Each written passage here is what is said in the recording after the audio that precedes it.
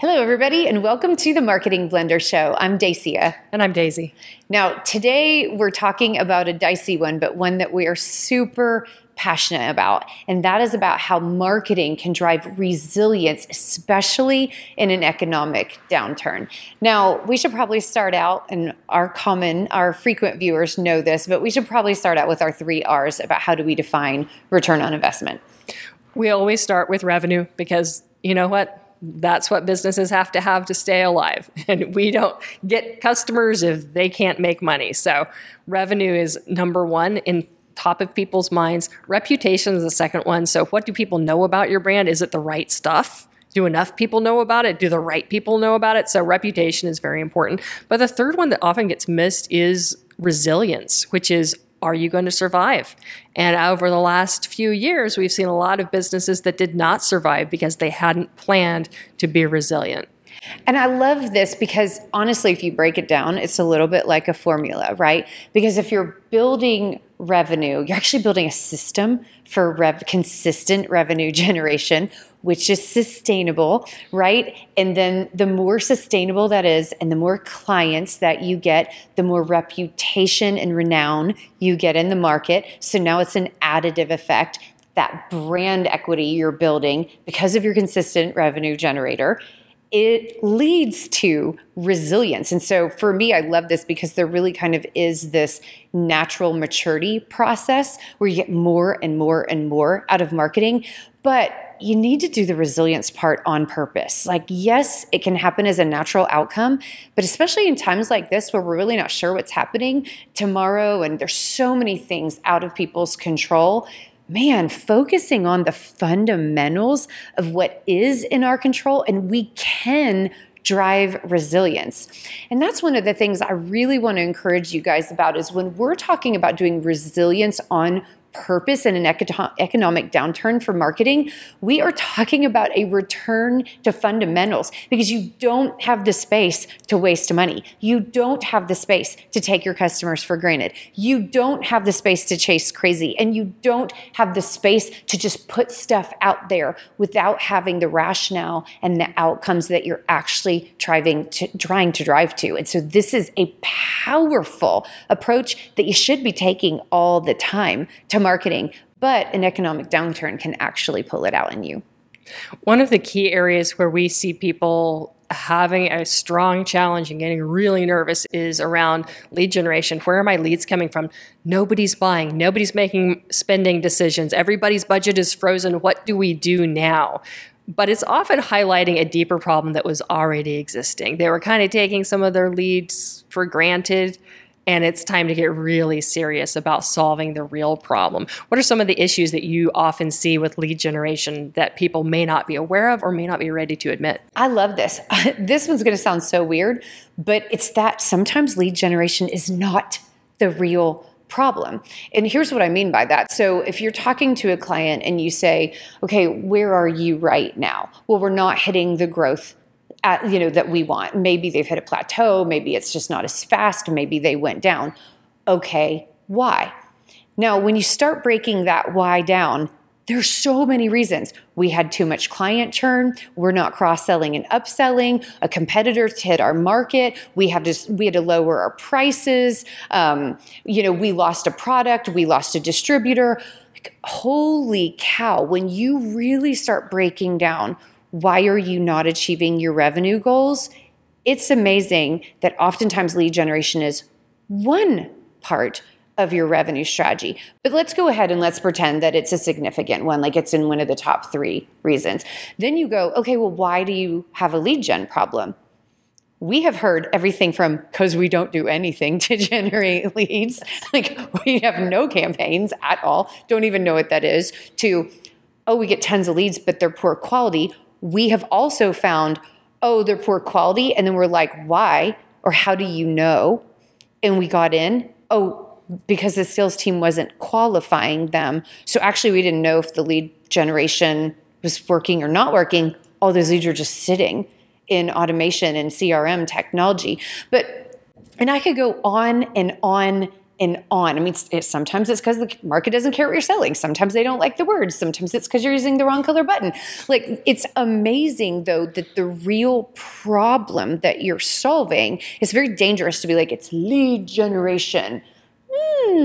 Like, let's just take time to start breaking down, number one, your revenue strategy, and number two, the root causes, the real drivers or problems behind why is that the situation that you're in. Because for me, that is the thing, is that's the situation that they're in. It's not necessarily the problem that they have, but too often people just go whoop and they throw tactics and money at something because they named the problem too quickly when the problem was just the circumstance and the outcome of a problem that they were not addressing at all. This ad is brought to you by the Marketing Blender. As you guys know, I'm a fractional CMO, and actually at the Marketing Blender, there's a whole team of us. For a fraction of the cost of a full-time executive, you can hire a chief marketing officer to write your marketing plan, to clean up your messaging and your positioning, and to drive sustainable results. We oversee multiple partners, we help mentor team members, and most importantly, we build a marketing machine that will drive results for your company for years to come. If you're curious about what this looks like, and some of our engagements go from a couple months to a couple years, check out themarketingblender.com. So one quick funny story about lead quality. I had a client one time that we set up a Google Ads campaign getting conversions, and they were like, these are garbage leads. They just needed to make sure they were getting a business email, and that was a simple plug-in on their form. Their definition of this is a garbage lead is they couldn't do identity resolution. Quick fix, and it turned out they were great quality leads. They were exactly the kind of people they're trying to get it in front of. They just needed to make sure that they could tell who they were. And that's so dangerous because as a marketer, if I hear garbage leads, my mind immediately jumps to, is it targeting? Do we have our buyer personas wrong? Are we in the wrong place? Like, start to jump like way far ahead when really it was you just need to know they are. That's all. Yeah. I'd also like to say that if you have a lead generation problem and you're going into an economic downturn, this is not the time to narrow down to as few tactics as possible. This is the time you need to get serious about building a lead generation ecosystem, because resilience is about not having one lead generation pipeline, not having just one or two ways that you're able to bring in new business. You need to understand the full opportunity landscape so you are getting in front of your target market in every place that you can. Yeah, I love that. And it would be easy to suggest or for people to read into, oh, just be out there more.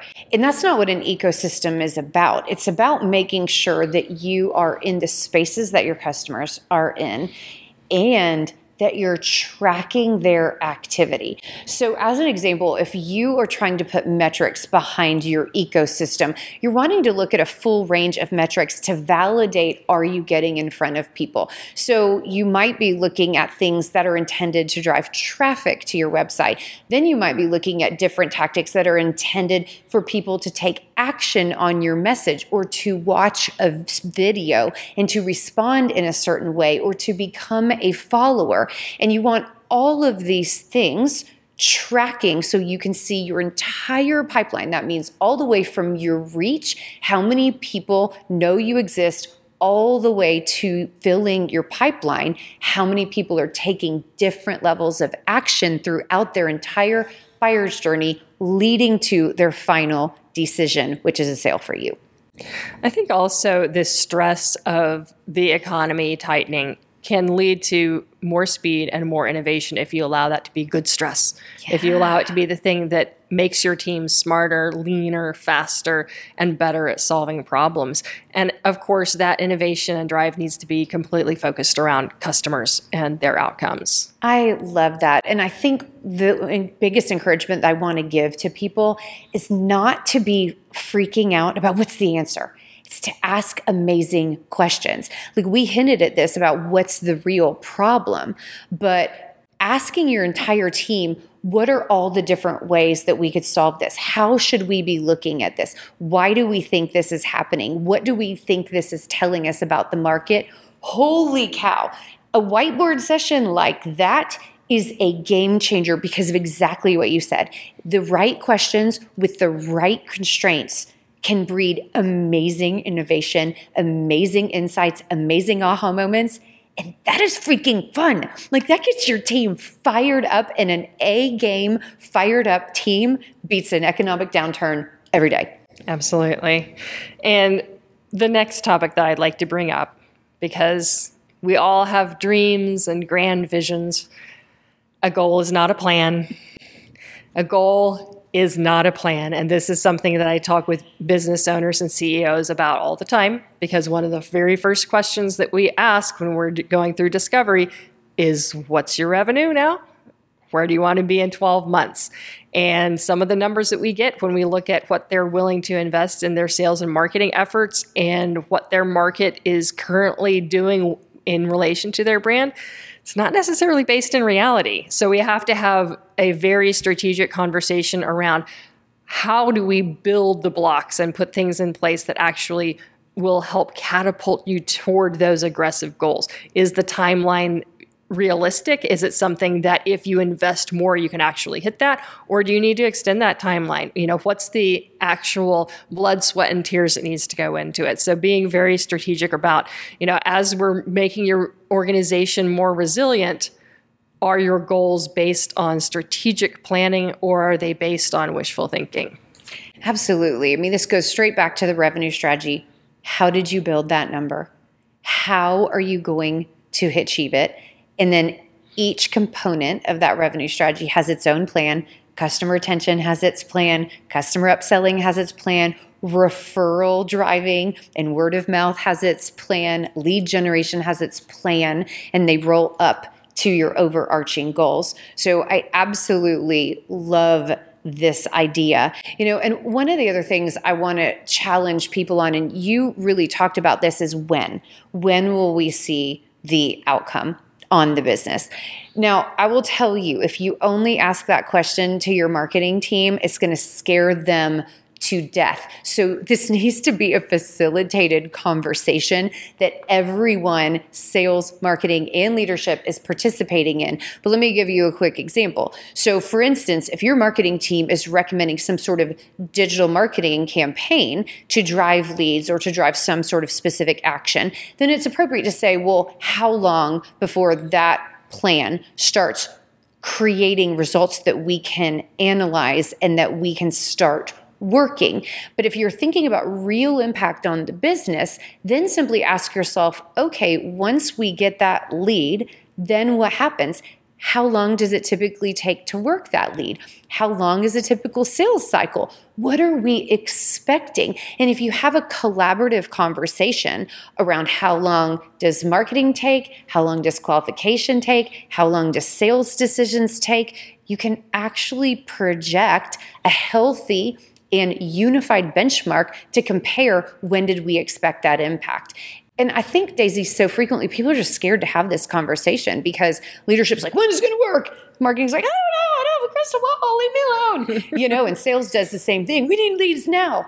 Okay, let's talk about the numbers. And if you're in it together, it's a real game changer where then you can have decision-making criteria that everybody gets behind and is committed to making it work versus you're right, you're wrong, that kind of bark conversation. And sales and marketing alignment is never more important than when the chips are down, because you cannot afford to burn leads. You can't afford missed opportunities. You can't afford to only focus on this quarter and not think about next quarter, because guess what? 97% of your target market is not ready to buy right now. And if you decide to ignore them, tomorrow is not going to be any better than today.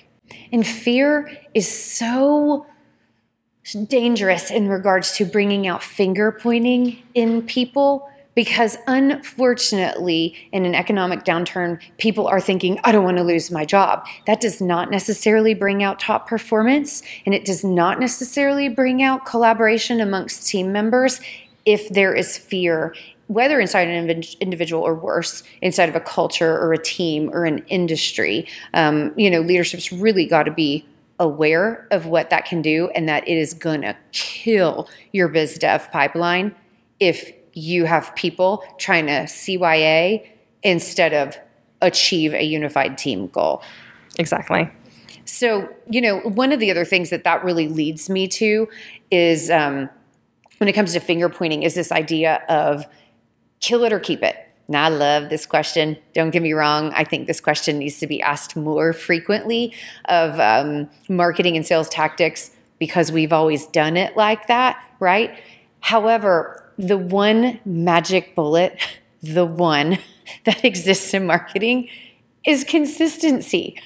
Consistently keeping a healthy message and a healthy focus on your target market, consistently serving instead of selling.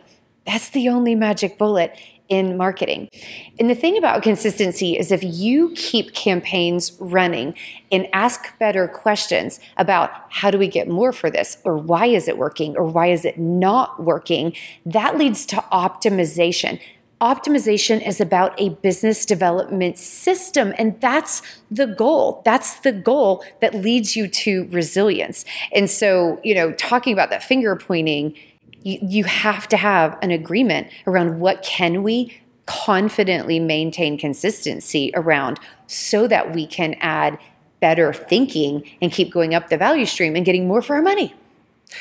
So we've talked about sales and marketing alignment, but I'd also like to talk about alignment between marketing and ops. Ooh. Because this is another area of innovation and resilience. I was talking with a business owner earlier today who has a custom software team that does amazing project work. During the shutdowns, they had some extra time on their hands. But they were able to use that to build their next innovation, which is a SaaS-based approach to what they're doing. And guess what? They got to do it their way because there weren't client constraints and, the end users are used to doing things this way. We have to use this tech stack. We have to do that. They were able to build something they were really proud of and really excited about. Amazing impact on customer experience because they're able to really have ownership of what they're doing. And also that innovation was driven by what customers were saying. We need more OpEx, less CapEx expense. We need to be able to drive continuous improvement in an affordable way so we can improve business profitability. So it's a really good example of how voice of the customer should be playing into from marketing and sales conversations back into the ops pipeline to really drive exceptional customer experience. Oh my gosh, I love that. And it's interesting. We have a client where about a year ago, they had a dangerous external driver out of their control, really knock them loose. So it wasn't an economic downturn, but major downturn for them. And the interesting thing is that scare, that massive change allowed them to identify some iterations that they could make to their product that could drive short-term revenue almost immediately. And so it drove innovation, it created a shorter sales cycle, a new product line, and that resulted in something that they could talk to clients that had been shutting the door on them. And it was because of this horrible thing that happened. Now, yes, they have to be focused on overcoming that horrible thing, but this thing that resulted out of that is going to make them dramatically stronger and more resilient, and it's going to help save them. And that's really exciting. And it was resources that were right there in front of them the entire time. They just didn't have the eyes to see them without that laser focus on how do we drive revenue today. So yeah, there's just so many opportunities that can come from, and it might be start from scratch, or it might be just look at what we have right in front of us that can serve the market right now. I think the buzzword around what you're describing is anti-fragile. Ooh. Where the more you hit something, the stronger it gets. And I think that's really an attitude. Yeah. So as you're thinking about business resilience, this is a cultural aspect. This is a decision that when things get hard, you go harder. I absolutely love that. And I will add, probably to wrap it up, the final component about that alignment with ops is just delighting your customers, because the number one thing you need to double down on protecting in regards to resilience, and this is related to scalability too, you guys, is that you need to make sure you keep your clients and that you drive so much value that they want to keep spending with you, keep referring to you, and keep asking you for more. So returning to who's already giving us money, who already loves us and how can we make them love us even more is a really healthy scaling strategy that ironically builds amazing resilience in economic downturn because people are going to be so much more thoughtful about where they place their dollars. Make sure it's with you, right? For sure.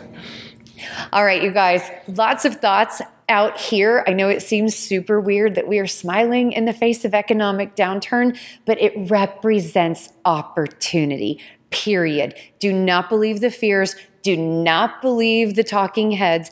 Anytime there is a downturn, it opens up massive opportunity, and the brave and the bold and the consistent will win. We'd love to hear your thoughts and would love to have you hit that subscribe button. Onward and upward. We hope you learned something today that will help you succeed with your marketing. And if you liked what you heard, definitely give us a thumbs up and a subscribe. Don't forget to check the show notes. We're sharing free tools and resources there. And you guys, we would love to hear your comments. So drop one in or send us an email and maybe we'll use your topic on a future show.